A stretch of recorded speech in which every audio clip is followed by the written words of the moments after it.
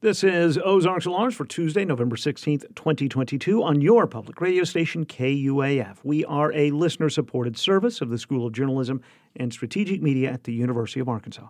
Ahead this hour, John Brummett, political columnist seen in the Arkansas Democrat-Gazette, discusses the shift in the state's 2022 elections after Attorney General Leslie Rutledge shifted from the governor's race to the lieutenant governor's race. But now she's got to continue with it, I think, to be credible in lieutenant governor. Your question also went to whether she's the favorite or likely to win this. I think so. Her name identification, the money she can move over, sort of goodwill. His conversation with Roby Brock from our partner Talk Business and Politics ahead. In just a few minutes, the hosts of the Manic Episodes podcast join us to explain how their show about mental health, gay relationships, self-love, and much more developed. That's just ahead. All adults fully vaccinated for COVID-19 in Arkansas are now eligible to get a booster shot. Originally, the Pfizer and Moderna booster shots were only available to people 65 and older, those who had underlying health conditions, or those who lived or worked in high-risk settings. At his weekly press briefing yesterday, Governor Asa Hutchinson said he consulted with the Department of Health to authorize the change of policy. The governor said this modification will no longer confuse or limit people who want a booster shot. We want you to get the booster because, as the data indicates, that the effectiveness of the vaccine deteriorates over time, and so that's the reason for the booster. And we want to make sure everybody that's 18 and over is eligible and is encouraged to get the booster. People who receive the Pfizer or Moderna vaccine will have to wait 6 months after their second shot to receive the booster dose, while those who receive the Johnson & Johnson vaccine only have to wait 2 months.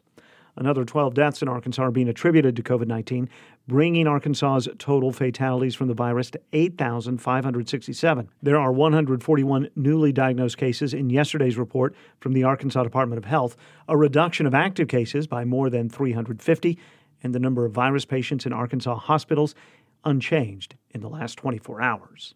The University of Arkansas for Medical Sciences will use a nearly $19 million award from the National Institutes of Health to support research and interventions that will focus on reducing cancer and cardiovascular disease disparities among people living in rural Arkansas and African American populations across the state. The 5-year award will help establish the Center for Research, Health, and Social Justice. The Cherokee Nation is considering raising the minimum wage to $15 an hour incrementally by 2025. Via an executive order from Chief Chuck Hoskin Jr., the tribe's Human Resource and Finance Department will meet with outside labor experts for a comprehensive review of pay and benefits for its more than 4,300 government workers. A pair of new direct flights from Northwest Arkansas National Airport launched this week. The inaugural flight to Punta Gorda Airport in Florida will take off from XNA on Wednesday, and the first flight for Allegiant Air to Hobby Airport in Houston, scheduled to leave the airport on Friday. A program dedicated to Thor Harris, a gospel songwriter who lived for the last 23 years of his life in Eureka Springs, will be offered virtually by the Shiloh Museum of Ozark History tomorrow. At noon, Susan Young, retired outreach coordinator for the Shiloh Museum, will present the program Sing On, Pray On. Born in 1874 in Washington, D.C., Harris worked as a music teacher, composer, and publisher of gospel music in his native city and Chicago before moving to Eureka Springs in 1932. There, he continued to write and publish gospel hymns until his death in 1955. Registration for the virtual lecture is required and can be found on the events link at shilohmuseum.org.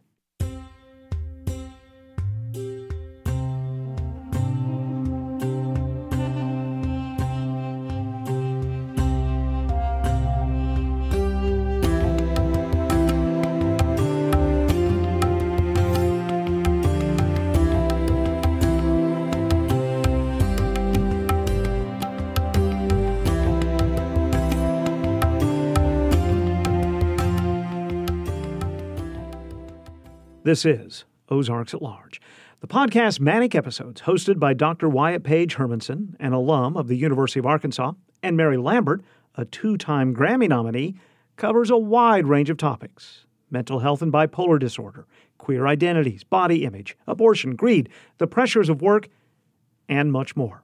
The second season of the podcast just began and is available through all major podcast distributors. Last night, the two conducted the first ever live manifestation of the show inside the Faulkner Performing Arts Center on the University of Arkansas campus. a presentation of the UA Center for Multicultural and Diversity Education. A few hours before that event, Dr. Hermansen and Mary Lambert came to the Anthony and Susan Hoy News Studio. I asked how the podcast, which covers intense topics but in an incredibly approachable, warm manner, began. We had the idea of doing a podcast pretty early in our relationship, I think because we both just love talking to each other. Yes. We never get tired of talking to each other. Right. We went on how long was that drive? We drove from Western Massachusetts to Seattle and back. Yes. During the winter, which is probably a little ill-advised. But was born of a manic episode, but I think we after settling, we're like, that still sounds fun. let's do it. Why not? And I don't think we stopped talking the entire time. It's just like we never run out of things to talk about and connect about. And so I think we just decided when people are around us, they seem to be interested in what we're saying. Totally. And we also didn't feel like there was a podcast at exactly, because everybody has a podcast now, it seems like. And so, I might have had a podcast I didn't remember creating, but we just didn't feel like there was something sort of at this intersection that we feel like we're speaking to, right? Totally. Yeah, and I remember my sister saying, y'all are so, it's so interesting to just listen to you two talk to each other. Right. Because we all lived in the same house at one time. And so, my sister sort of witnessing us just talking, she was like, you guys have to do something. Yeah. So not knowing what we were doing at all, we just plunged in. Did you think as you started Manic Episodes that it would cross so many, sometimes difficult to talk about topics?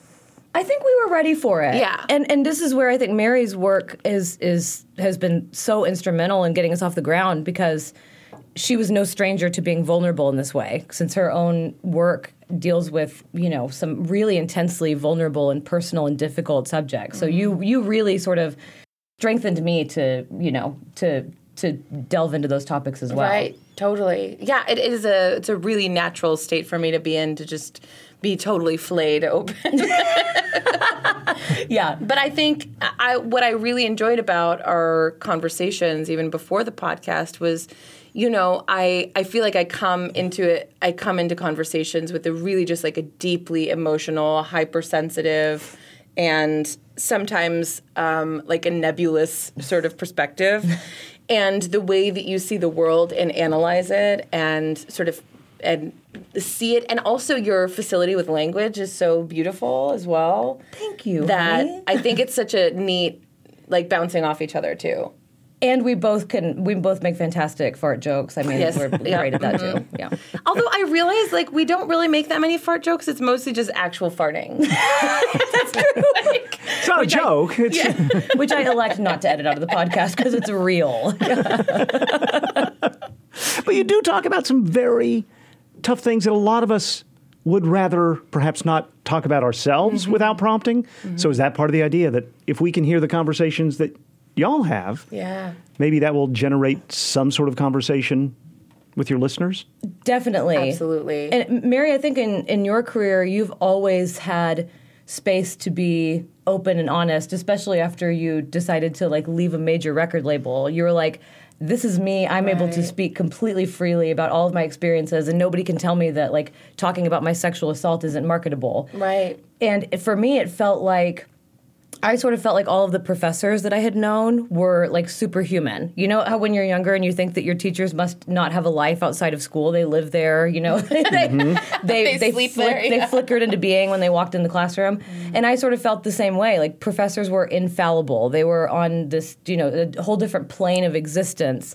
And I hadn't heard any academics that I knew open up about the incredible stresses of this profession, and I hadn't heard another academic with bipolar disorder talk about what that experience is like. Even in graduate school here at the U of A, I remember the psychiatrist at the health center saying, I don't think I've met another PhD student with bipolar disorder. And in some ways that was cool, I made it. But it was also oh, am I supposed to be here? So talking about it, I think, I hope that, and I've had other, professors from across the country reach out to me since we started the podcast saying, I didn't know there were any other faculty members in college with bipolar disorder who were open about it. This is so neat to connect. So Totally. Yeah, I think in my work, I have come from this perspective of seeing the power that vulnerability creates in other people. My like divine message from God is my antennas out, and I want to help heal. I'm put on this earth to be a healer. And I think the best way that you can encourage connection in healing, well, I think the best way you can heal is through connection and through community. And I think the best way that we find connection is through being vulnerable. That is like a quick, straight line to empathy. And when we're able to empathize really earnestly with each other, find like deep connections and meaning and purpose, which I think is the source of a lot of people's suffering and pain, is this feeling of not belonging. Mm-hmm. So if I can start the conversation, if I can have this, here's what, psychosis felt like for me. Here's what being in a fat body feels like. Does anybody else feel that way too? And then it's this immediate invitation, just by being honest and vulnerable, that people feel less alone, and they feel like there's a life jacket, Mm-hmm. It's so interesting because you use a couple words there that can make people not recoil, but you said psychosis, which when I was growing up, you just didn't want to say that. Right, yeah. And then you said fat. Mm-hmm. Yeah. And those are two words that ownership has now come. Right. Yeah. Exactly, too. Yeah. I mean, I would have, if you would have told me like 10 years ago that I would identify as fat, I'd be like, I must really hate myself as, in my 30s. But it's so freeing and liberating to be like, oh, this is my body, and that's just okay. Like it doesn't have to be something that I'm constantly at war with, or that I am, spending my whole pursuit in life I'm pursuing my whole life to be smaller. Like, what a sad time that is. How much time have I wasted, like, counting calories or something? Right. In this pursuit to be what I am not. And, like, doing the research that I have now, so I'm working on a book about this, but, like, 75% of our body size and weight is determined by genetics. And so, like, it's really 25% of that sort of personal choice. And we have a lot of shame for just having a body that we're born with. And we say that thin people are genetically thin. Like, why don't we offer that same care for fat people? But it's like you go into a store, if you're a fat person, a shopping, a clothing store, and it's not even that they only carry certain, kinds of clothes for you. It's that you don't even exist. Mm-hmm. Right. What does that feel like when you move through the world and don't exist? And I think as fat people, we sort of just accept it. And I think that there just needs to be more demanded socially, culturally. It was a real revelation for me, just as someone who is, straight-sized and hasn't had to deal with navigating the world as a person in a fat body. It was a real revelation for me experiencing the world with Mary.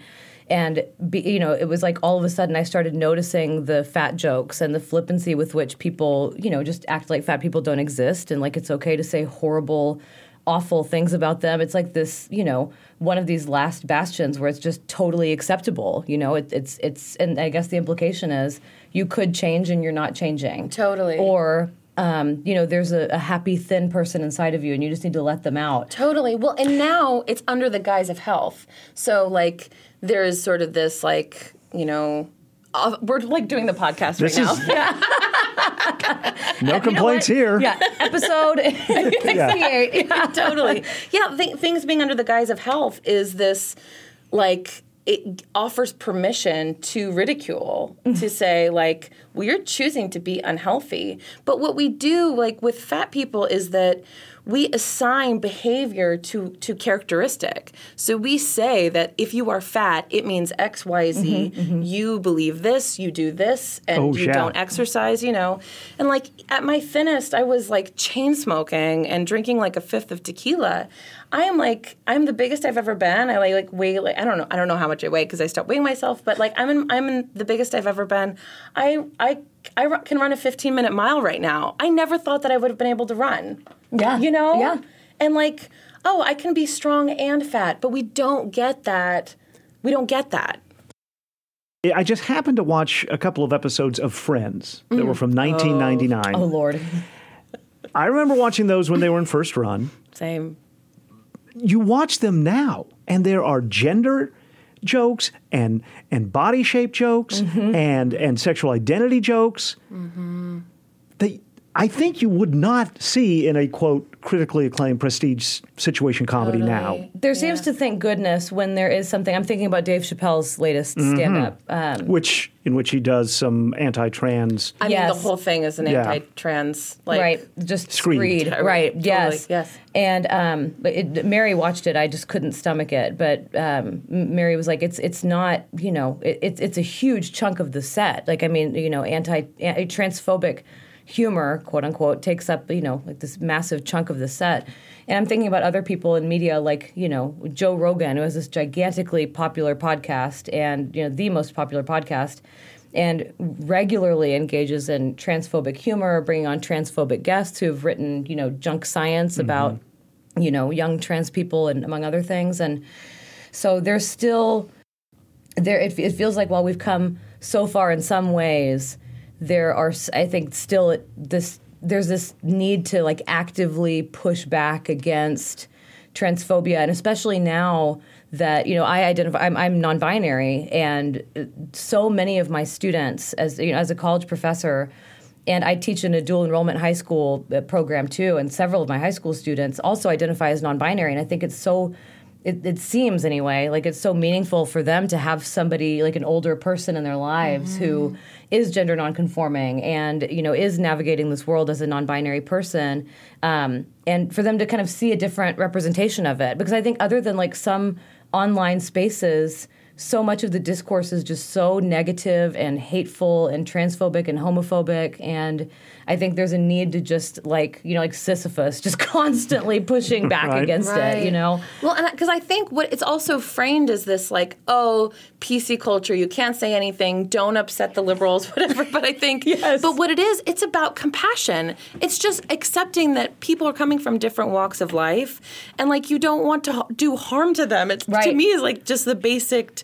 Like the bar is on the floor, to just like, oh, can you just, not say things that like hurt my identity, like who I am intrinsically and can't change. It reminds me of what you said about that in Dave Chappelle's special. He talks about or sort of heralds as like kind of a hero of his set, a trans woman who was kind of okay with poking fun at herself and making these really cruel jokes at her own expense. Right. And that is not the answer. Like that's not liberation for trans people, like being able to see your own body as a mockery or something that people are grossed out by. Like that's not freedom. And that's a coping mechanism. That's what we do under painful circumstances to survive. You laugh along with the joke. Totally. How many fat jokes have I made as a fat person like growing up? It is a survival mechanism. Right. But like if we want to be good to each other, which I feel like is just the baseline of humanity, like we have to do better. Right. Not because people are going to get mad at you, because it's the right kind thing to do. Yes, absolutely. One last question. Would you advise that for young, early relationships, driving from Western Massachusetts to Seattle and back is a good way to determine whether you're going to be compatible? In fact, I think in queer culture, it's the only way to determine your compatibility. So pack your suitcase and good luck. And do it in winter. Yes. Only in winter, yes. Thank you both for your time. Thank you so much. Kyle. Mary Lambert and Dr. Wyatt Paige Hermansen are hosts of the podcast Manic Episodes. It just began its second season. Last night, there was a first ever live in front of an audience appearance by the two at the Faulkner Performing Arts Center on the University of Arkansas campus, a presentation of the UA Center for Multicultural and Diversity Education. Our conversation was recorded at the Carver Center for Public Radio yesterday morning. Dr. Hermansen is an alum of the University of Arkansas. Mary Lambert has been nominated for 2 Grammy Awards, one for Song of the Year, another for Album of the Year. You can learn more at MaryLambertSings.com. You can find out more about the Manic Episodes podcast at the Manic Episodes Instagram feed or through any major podcast distributor. KUAF is supported by Mertens Eye and Optical in Fayetteville, offering curated selections of handcrafted eyewear and sunglasses from independent eyewear manufacturers, including Barton Pereira, Alum, Moscot, and more. Eyewear styling consultations are available. More information at mertenseye.com. Still to come on this edition of Ozarks at Large, our militant grammarian will introduce us to paraprosdokians. And you know what it means when she introduces us to something. A quiz follows. That's later this hour.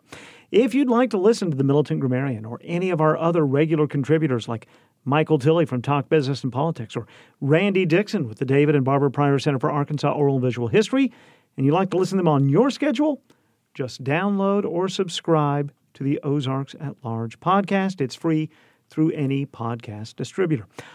And Sound Perimeter with Leah Uribe, heard every Thursday on our show, is now a podcast of its own, available wherever you get your podcasts. And the next episode of Undisciplined, the podcast created inside the Carver Center for Public Radio as a collaboration between KUAF, Ozarks at Large, and the University of Arkansas Department of African and African American Studies.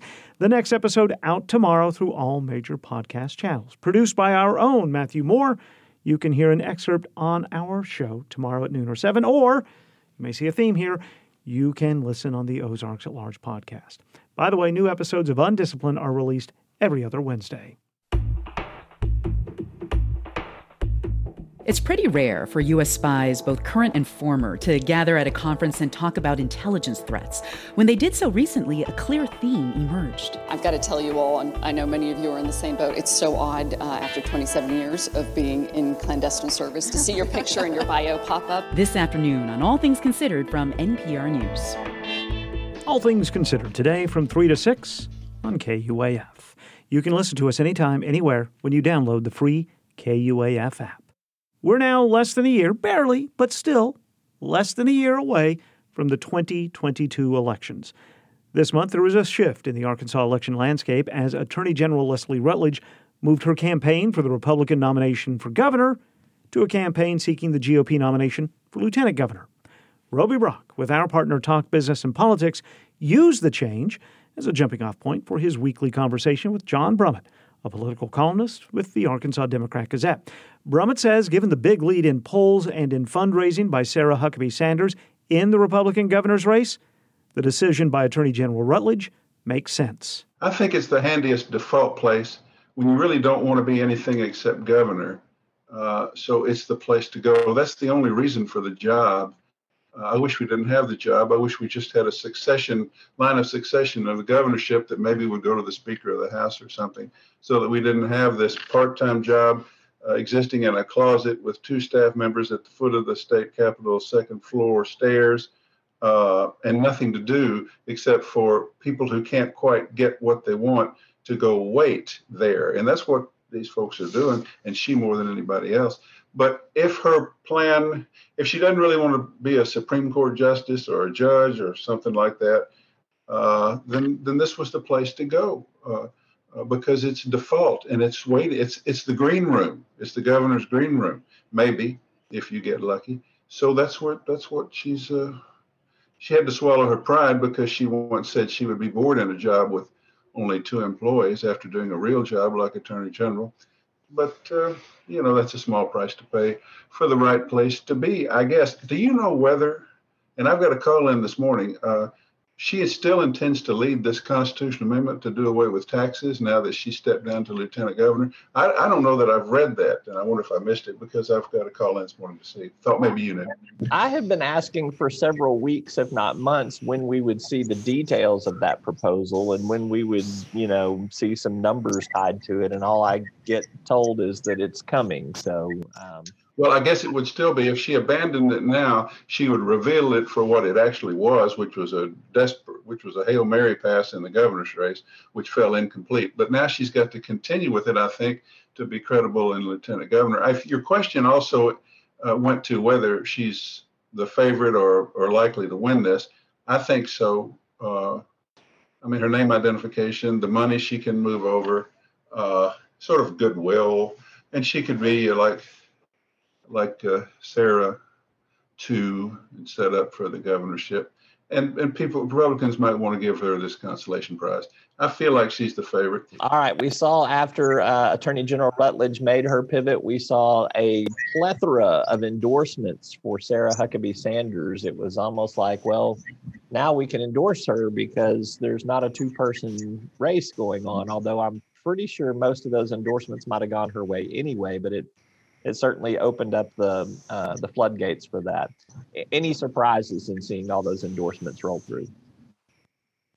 No, I thought all the members of Congress maybe already had. Of course, they hadn't. Formality and courtesy shows that you show some respect for Leslie Rutledge and not do it until she exits. But it did not surprise me that everybody then got in line, with the slight exception of Governor Hutchinson. He's more moderate and pragmatic than Sarah. I don't know that he is he's distanced himself from Trump. His own nephew, Jim Hendren, abandoned the Republican Party and started this thing called Common Ground, and has not yet said, and I gave him the chance yesterday, that he's definitely not going to try to run as an independent. I'm pretty certain he's not going to. But yeah, that one gave me a moment's pause. All right, you have a column that came out on Sunday. I'm going to quote something from it here because I want you to explain to people that maybe either didn't read it or would like you to. What? Didn't read it. The outrage is well placed, but the bewilderment is bewildering. You were referencing the fact that the Arkansas congressional delegation did not line up and support the bipartisan infrastructure package that went through. Why is the bewilderment bewildering? Well, the letter, I referred there to letters to the editor, and there have been several in the last week that were, as I say, people were aghast that all four members, and in fact, two senators before in August, but all four members of the House last week from Arkansas voted against the infrastructure bill because infrastructure is popular and Arkansas is in greater need of infrastructure and the money that comes in, federal money that comes in, than most other states. And they're saying, how could they vote against it? This is what politicians do, and they want to get their names on things, and they want to attend ribbon cuttings, and that's the kind of why did this happen?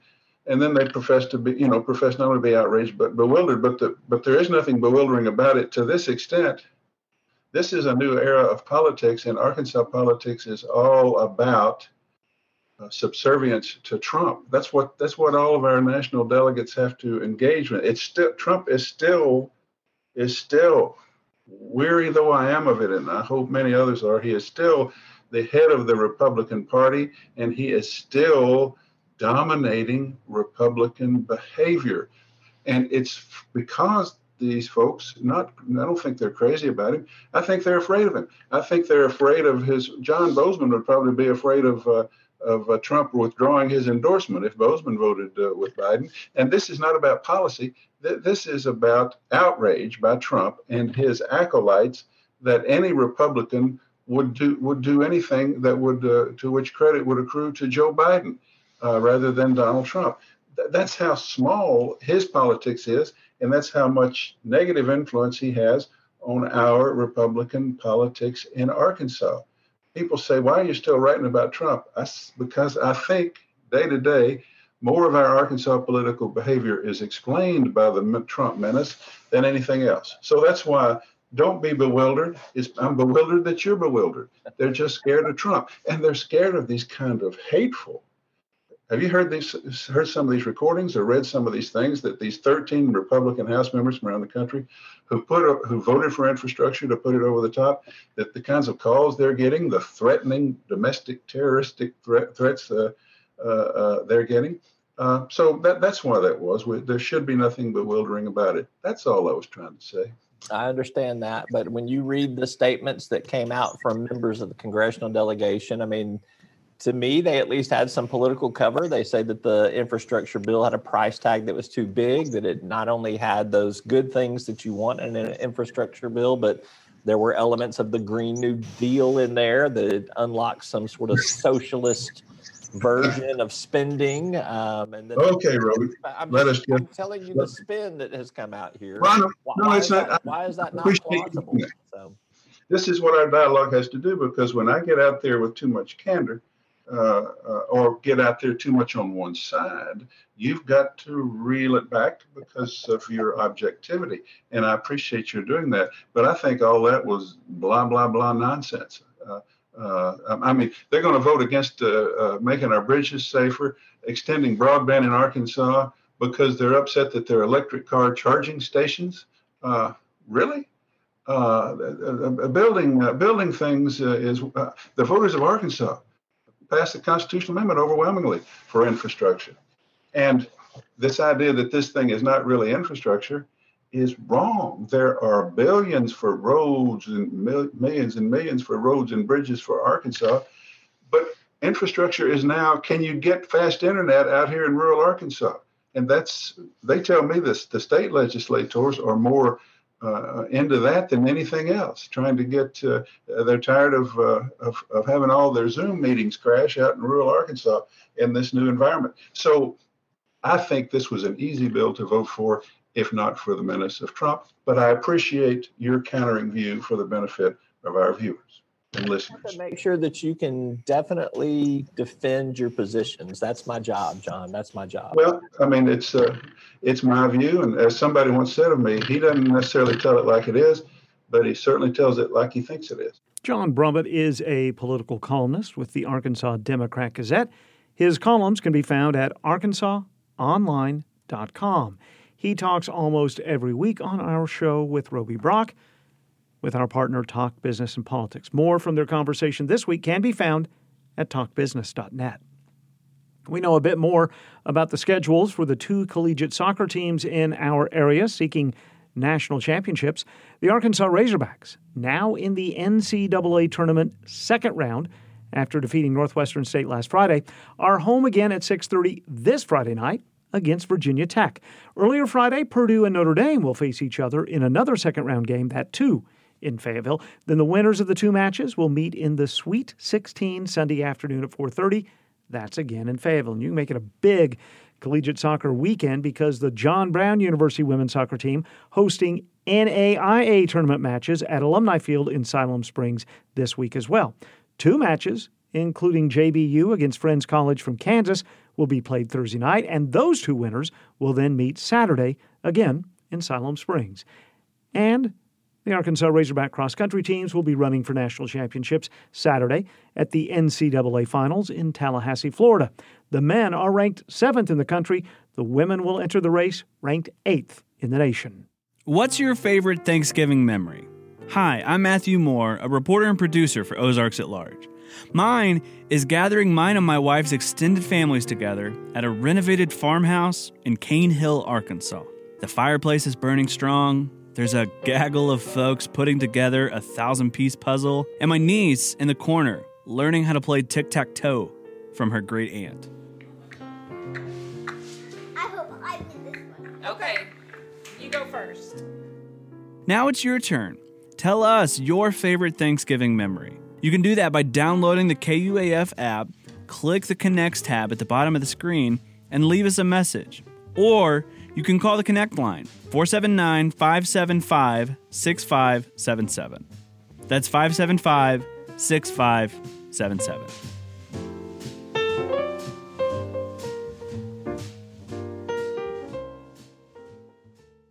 Ozark Regional Transit will continue its Zero Fare program for Northwest Arkansas riders through 2022.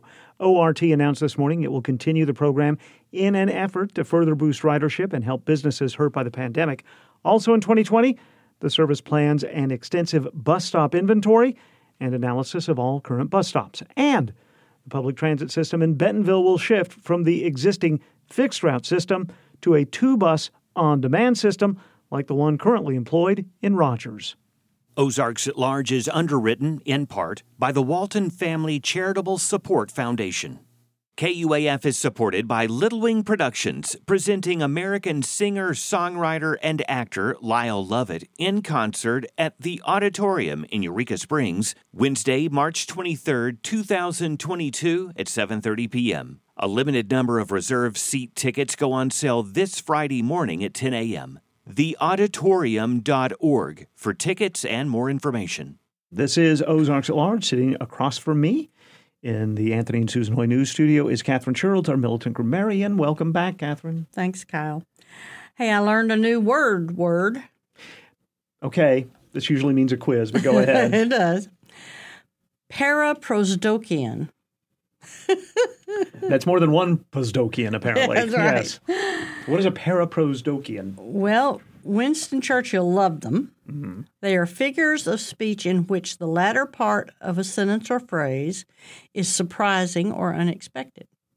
Okay. So a lot of them are well-known sayings, but there's a twist. Okay. All right. I'm game. Henny Youngman's famous joke, "Take my wife, please." Right. I got you. That's perhaps the best-known example of paraprosdokian in comedy. You think he's setting up an example featuring his wife, but you're surprised when he makes it a plea. Right. So, Kyle, we're going to try this on-the-fly comedy writing. Mm-hmm. I'm going to give you the beginning of a sentence, and you give me what you think might be the paraprosdokian. Okay. So how does this well-known statement go? Where there's a will, there's a way. Okay. Now, think of it not as a determination, but as a document. Yes. I've seen this in some sitcom or before when they're talking about... where there's a will. Yeah, like a last will and testament. Yeah. There's a way. Yeah. Well, but how would you change it? Change the there's a way. If there's a will... If there's a will... Okay, I'm going to give you this one because it might give you an idea of the flavor of the rest. Thank you. If there's a will, I hope I'm in it. Okay. I got it. So you don't have to hang on to any of the So you're original. taking that well-known first part of the phrase, and now we're going to flip it around. Okay. Right. I think I'm with you now. Okay. I've seen this next one on more than one website lately. It doesn't really have an expected ending, but what might you add to make it unexpected? The last thing I want to do is hurt you, but... I will? Or, it's still on my list. Yeah. Here's a pithy statement with a good turn of phrase. War does not determine who is right, only... Who's Think left? of right. Yes. Yeah. Well, we are talking about war. Yeah. Try finishing this one. Knowledge is knowing a tomato is a fruit. Wisdom is not putting it. Knowledge is knowing, not putting it. So we're going to play. I'm sorry. Knowledge is knowing a tomato is a fruit. Uh-huh. Wisdom is not putting it in a fruit cup? In a fruit salad. Okay. Yeah. All right. Good. Although the other day I saw something. I was going to say, it's not the worst thing in the world. No, it's not. And the other day I heard a recipe of somewhere, and it said, it's talking about watermelon, and it said, and tomato and watermelon are often paired. Really? I didn't know that. That's called summer. Yeah. So why not? Yeah. Here's one our friends in academia can relate to. To steal ideas from one person is plagiarism. To steal from many is... a dissertation. What do you have to do before you write a dissertation? Research? Yeah. To steal ideas from one person is plagiarism. To steal from many is research. Okay. The next one is comedy based on logic. I love it. In filling out an application where it asks who should be notified in case of emergency, I put... Doctor. Yeah. Have you heard that Yeah, one? I think I've said that before. It reminds me of a thing from The Office where Michael has to take Dwight to the hospital, and he's filling out the forms for him. Mm-hmm. And he says, "What should I put for reason for coming?" And Jim says something. He says, "Oh, I put to bring my friend to the hospital." Yeah.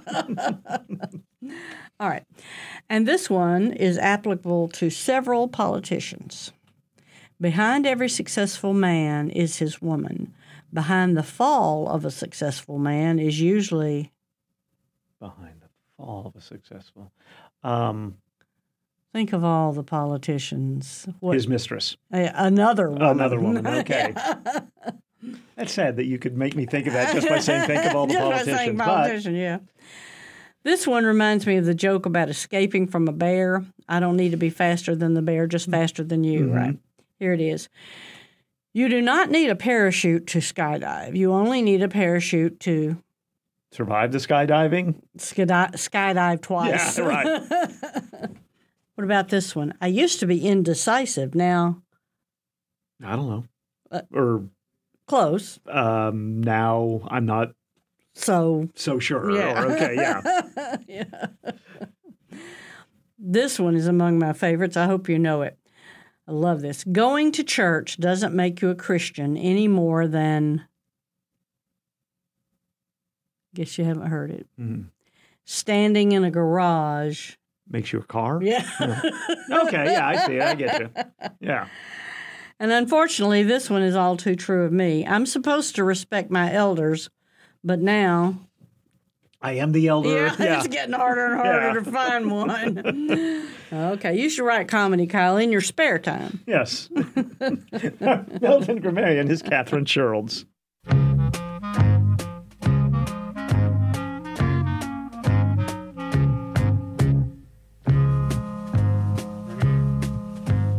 When I get older, losing my hair, many years from now, will you still be sending me a Valentine? Birthday greetings, bottle of wine. If I'd been out till 2:45, would you lock the door? Will you still need me? Will you still feed me when I'm 64? This is Ozarks at Large. You know Arkansas is home to thousands of artisans and craftspeople. And each year, the Arkansas Arts Council identifies one of the artists as an Arkansas living treasure.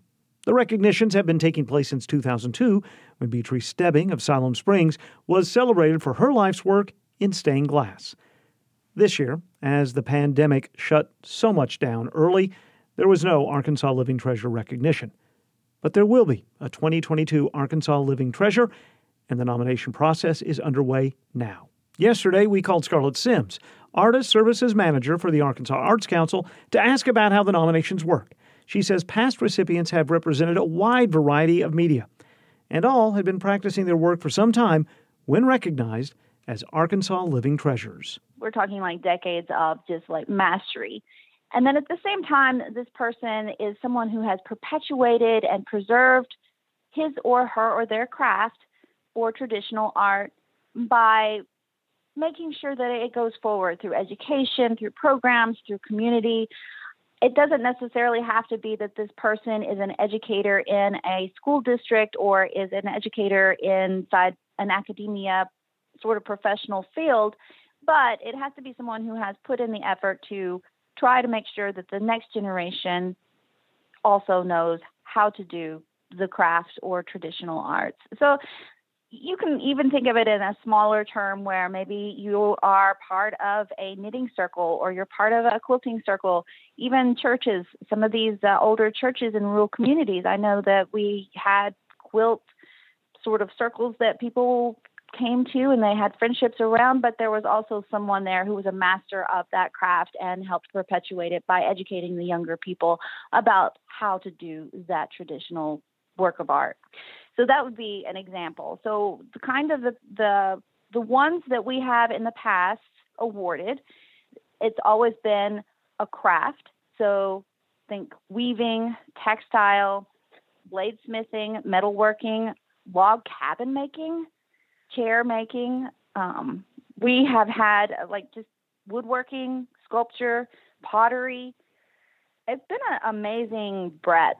The Arkansas Living Treasure program has been around since 2002, and it's through the Arkansas, of course, it's through the Arkansas Arts Council, but we also have awarded an honorary award to Jerry Fisk, who is a master bladesmith who actually helped create this award. It was, something that he thought was a good idea, and we just sort of embraced as an entire arts community.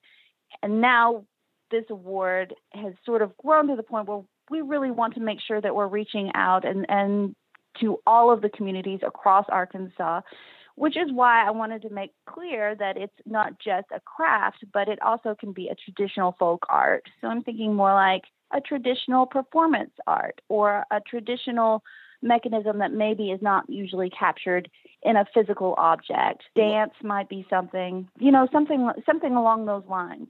What I love, you touched on this a little bit about the difference, because Robert Runyon, from Winslow, right, in 2014 for log cabin construction. And yeah, they're the ones that you might, off the top of your head, think about. Peter Lippincott, who then lived in Fort Smith in 2010, one for pottery, fiddle making, way back. Violet Hensley, who's just is, a treasure from Yaleville fiddle making. But in 2015, from Hot Springs, and I'm not sure I'm going to get her last name pronounced correctly, Lori Popow, egg art.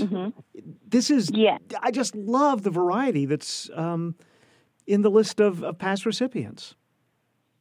Yes, we do have quite a variety of different types of crafts, but we would like to see more applications. I think during the pandemic, I don't know if we had a lot of craftspeople and traditional folk artists who just there was a lot of despondency in the arts community overall that I had seen. I'm not sure if that translated or not, but we definitely had a lot of people who just didn't really want to engage during that year. And so we were forced not to actually have the 2020 award in person. And then this year we had to not have it at all. So the pandemic has been devastating in Arkansas, especially among creatives.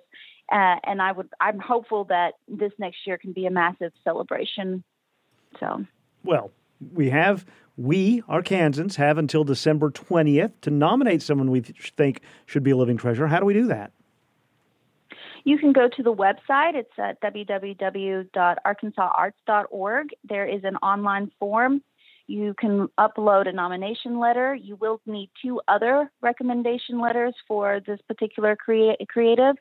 So it can be a mentor, a student, community leader. We've had mayors write in, county judges. It's someone who is connected with this creative who can vouch for that person. And you just upload those nomination forms, and then the process will proceed from there.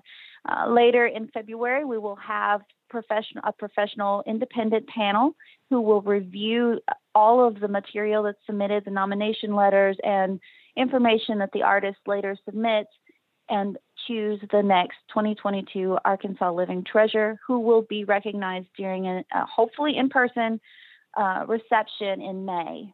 So we're hopeful that we can be able to create a lot of buzz around this person, somehow celebrate the craft, and just sort of build it up and recognize the true talent and heritage and identity of Arkansas.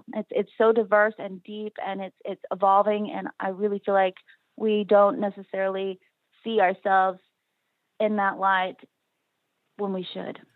And yes, the most recent recipient was Michael Warwick for metalworking in Little Rock. You have recipients from Fayetteville and Fort Smith and Hot Springs, some of the larger cities in Arkansas.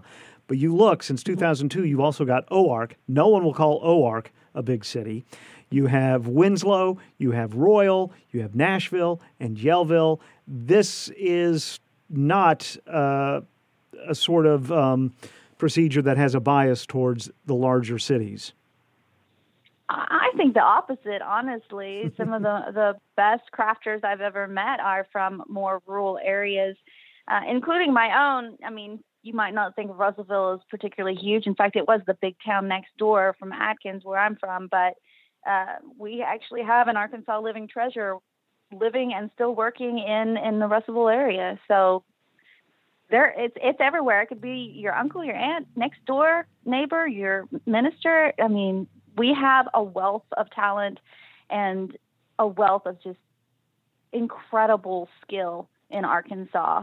Scarlett Sims is Artist Services Manager with the Arkansas Arts Council and talked with us yesterday afternoon about the nominating process for the 2022 Arkansas Living Treasure Award. You can learn more, make a nomination, and see the list of all the craftspeople recognized since 2022 by following links at arkansasheritage.com. Deadline for nominations, December 20th. December is next month, by the way. And the holiday parade season is beginning soon. Soon, like Friday. Fayetteville's annual Lights of the Ozarks begins Friday night with a lighting ceremony and a parade on the square. Mayor Jordan will flip the switch at 6. The parade follows, and it's a new route this year, beginning on Block, heading south toward the square, then east on Mountain past the town center, before heading north and ending just past the Graduate Hotel. Eureka Springs will host its annual Christmas parade on December 3rd, sticking with the familiar Eureka Springs route, starting at the library and moving along Spring Street. Springdale's second annual Parade of Trees, that's when downtown streets are lined with Christmas trees that you can help decorate, and you can find out more at downtownspringdale.org, will be up November 27th through January 2nd. Springdale will also host a hot cocoa crawl, a holiday market, Christmas on the Creek, and something called Cycling Santas throughout the month of December. More information about dates, all at downtownspringdale.org. And the Fort Smith Christmas Parade is December 11th at 3 p.m. in downtown Fort Smith. The Fort Smith Christmas Parade, now 80 years old. Registration to participate this year open through the end of this month. You can find out more by searching for Fort Smith Christmas Parade at eventbrite.com. And yes, there's more with Christmas. More Christmas parades. We'll let you know about them as the week continues on Ozarks at Large. KUAF is supported by Hendrix College, offering engaged learning by linking classrooms to the world and developing career skills throughout its curriculum. Hendrix graduates pursue medical, law, and other advanced degrees, preparing students to lead lives of accomplishment. Hendrix.edu/connect for more information. Scott Family Amazium offers discovery of science, technology, engineering, design, and history of the bicycle in Gear Up, the Science of Bikes. Through hands-on experiences and authentic bikes, Gear Up gives an inside look at the bicycle. More information is available online at amazium.org. Tomorrow on Ozarks at Large, testing of white-tailed deer in a half dozen states so far show alarming rates of COVID-19 infection. How about Arkansas deer? Well, they've been yet to be tested. As far as I know, there's currently no white-tailed deer surveillance for SARS-CoV-2 in Arkansas. We have had discussions with our state partners at the state level to see if that's something we can pull off in time. That story on tomorrow's Ozarks at Large at noon or 7 on KUAF 91.3. You can also listen on your schedule by subscribing to or downloading the free Ozarks at Large podcast, available through all major podcast distributors. And you can hear the most recent edition of Ozarks at Large by asking your smart speaker to please play Ozarks at Large. I'm Scott Tong. Historian Taya Miles wrote about a black family's history dating back to 1850 South Carolina after reading some words embroidered on a simple cotton sack. Well, the object itself is unique and beautiful. When a person sees it, I think they just fall into the story. That story next time on Here and Now. Here and Now, just ahead at 1 on KUAF. And this is 91.3 KUAF, Fayetteville, Fort Smith, Rogers, and Hazel Valley. Ozarks at Large is a production of KUAF. Timothy Dennis produced today's show in the Harold and Blanche Koch News Studio. Contributors today included Catherine Sherrills, our militant grammarian. Our conversations between John Brummett, a political columnist with the Arkansas Democrat Gazette, and Roby Brock from our partner Talk Business and Politics, part of our relationship with Talk Business and Politics. Sherry Ottaviano is KUAF's membership director. You can learn more about supporting your public radio station at supportkuaf.com. Our theme is titled The First Hurrah. It is written and performed by Daryl Shawn. Additional content for this Tuesday edition of Ozarks at Large came from KUAR, public radio for Little Rock and Central Arkansas. We do return tomorrow at noon and 7 with a brand new Wednesday edition of our show. From the Carver Center for Public Radio in downtown Fayetteville, I'm Kyle Kellums. Thanks so much for being with us. Take care of yourself. We'll talk again very soon.